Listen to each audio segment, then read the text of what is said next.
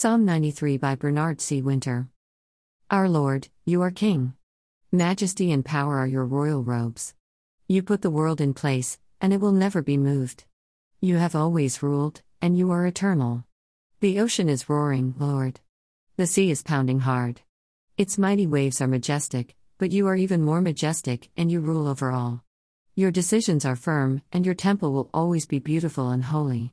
Contemporary English version: God is bigger than any threat of chaos or destruction. That's because the Lord is sovereign over all things. The Lord is King. From a Christian perspective, today's psalm finds its ultimate fulfillment in the ascension of Jesus Christ. When we talk about kings, there are a few things a ruler needs: a realm, a kingdom, and the ruled, the subjects, of the realm. In reflecting on Christ's ascension, the three elements which make up a rule are King Jesus as ruler, God's people as the ruled, and the entire world as the realm of Christ's lordship. Rule, glory, and kingship were given to him.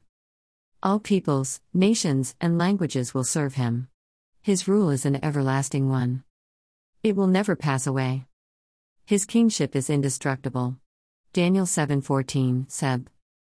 Now, as soon as I state that all the world is Christ's realm, it is quite understandable to at least be curious about this, as well as perhaps be outright doubtful of it.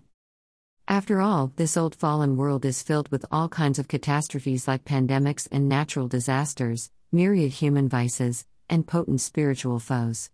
Sometimes, it appears that if Jesus were king, he is either sleeping on the job or just indifferent to our plight.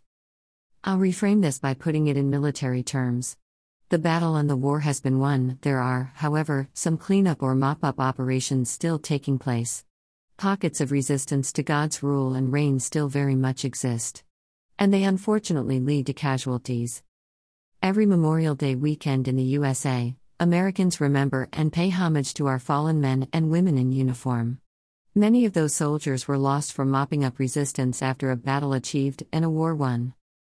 For example, the battle for Okinawa in the Pacific Theater toward the end of World War II resulted in an American victory. However, in securing the island after the Japanese defeat, small groups of Japanese soldiers still mounted resistance, resulting in hundreds of American deaths. In a 1944 article from the Stars and Stripes, an interview of one patrol leader from the battle said, "It's a tough, methodical grind, this mop-up operation. Here, the Japanese have gotten together, organized, and are carrying out a planned guerrilla warfare, even though the battle is won. I wish a mop-up was as easy as people think it is." We live between the two advents of Christ, his ascension to heaven and his coming again. That means we live in the already/not yet kingdom and realm of God. Deliverance from sin, death, and hell has been achieved through the cross of Christ, yet that achieved salvation will not be here in its complete fulfillment until Jesus comes again to judge the living and the dead. Meanwhile, Christians everywhere continue to pray that God's kingdom spreads and is realized in the hearts of humanity, the true place where war begins and ends. There is no power in heaven or on earth which can circumvent or overcome the plans and purposes of an almighty God. Ocean waves are a powerful force. The United States Energy Information Administration (OCEAN) states that ocean waves contain 1,000 times more kinetic energy than wind. They estimate that the annual energy potential of waves off the east and west coasts of the United States to be as much as 2.64 trillion kilowatt-hours. That's about 2/3 of all American needs for electricity in a year. And yet, the incredible strength of ocean waves are no match for the might of God.